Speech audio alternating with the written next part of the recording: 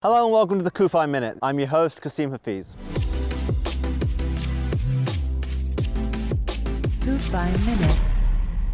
Welcome back to another episode of the Kufi Minute. We are in Tel Aviv, one of Israel's premier cities, and we're going to learn more about the city, how it came about, and its key role in Israel's independence. You know the famous picture of all these 66 families standing in the middle of a sand dune, already coming to purchase a land in 1909? Right, yeah. This is the spot. This is the hill. Oh, wow. And those of you who know, this all used to be under sand. The land had to be purchased. When we were purchasing land in the beginning, the sand dune swamps, you're not going to sell the best stuff. You're going to keep the good stuff for yourself. Sell whatever. Here comes this bunch of people who are willing to buy sand dunes.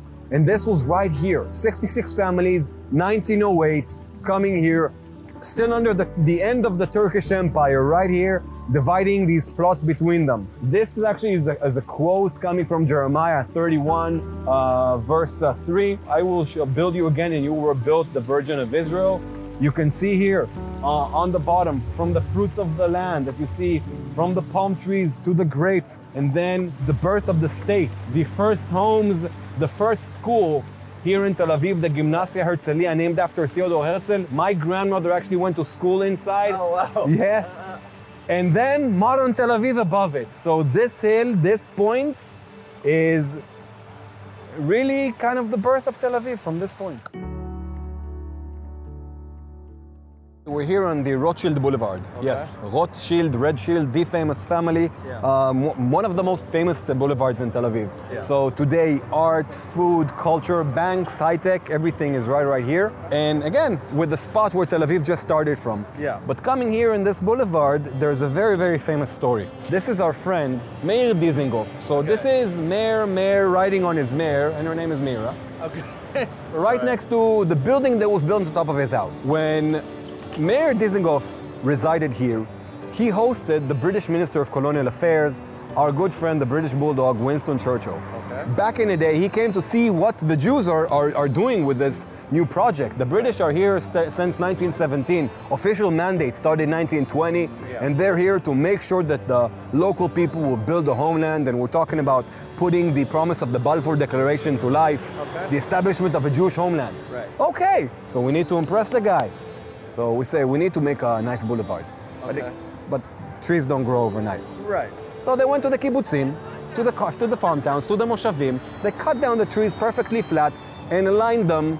Wow, boulevard overnight. Okay. Now imagine that there was a balcony here, because this is a later incarnation of the house. Right. And our Mayor Dizengoff is sitting with Churchill overlooking this beautiful Jewish independence, this ingenuity, but trees are there.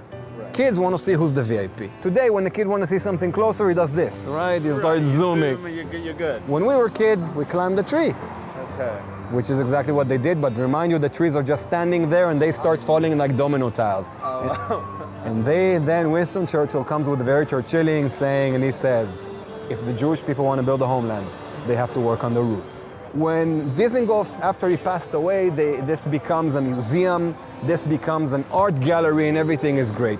And in the year 1948, the end of the British mandate, David Ben-Gurion decides that we need to declare independence. And this whole area is full of people coming to see the declaration. Wow. And right here, on the 14th of May, it took 30 minutes, between 3:30 and 4, David Ben-Gurion here reads the Declaration of Independence, calls it, and I here establish the Jewish state, the state of Israel. This is where we're established, right here in Dizengoff's old house in the Rothschild Boulevard, and they have to preserve it. And that's why you see it being renovated all these years during COVID. Yeah. Hopefully they'll finish soon, and maybe we'll be able to take you in sometime. Walking here in Tel Aviv, you can see tons of architecture. From the first buildings of Tel Aviv, the first houses, all the way to transitioning from the Ottoman period to the British Mandate with the national styles. You can see all of it in Tel Aviv, to cultural hubs, to high-tech greenhouses, banks, right here in the city. So from the sand dunes, in the edge, in the desert, less than 150 years, right now, in 1 square mile around us is more than 1,000 startup companies. We have a cultural, industrial hub in the middle of the Middle East, right here, starting from this point. Thanks for listening to another episode of the Kufi Minute. Be sure to share this with your friends, make sure you're subscribing, and leave us a great review. Until next time, for Zion's sake, do not remain silent. Kufi Minute.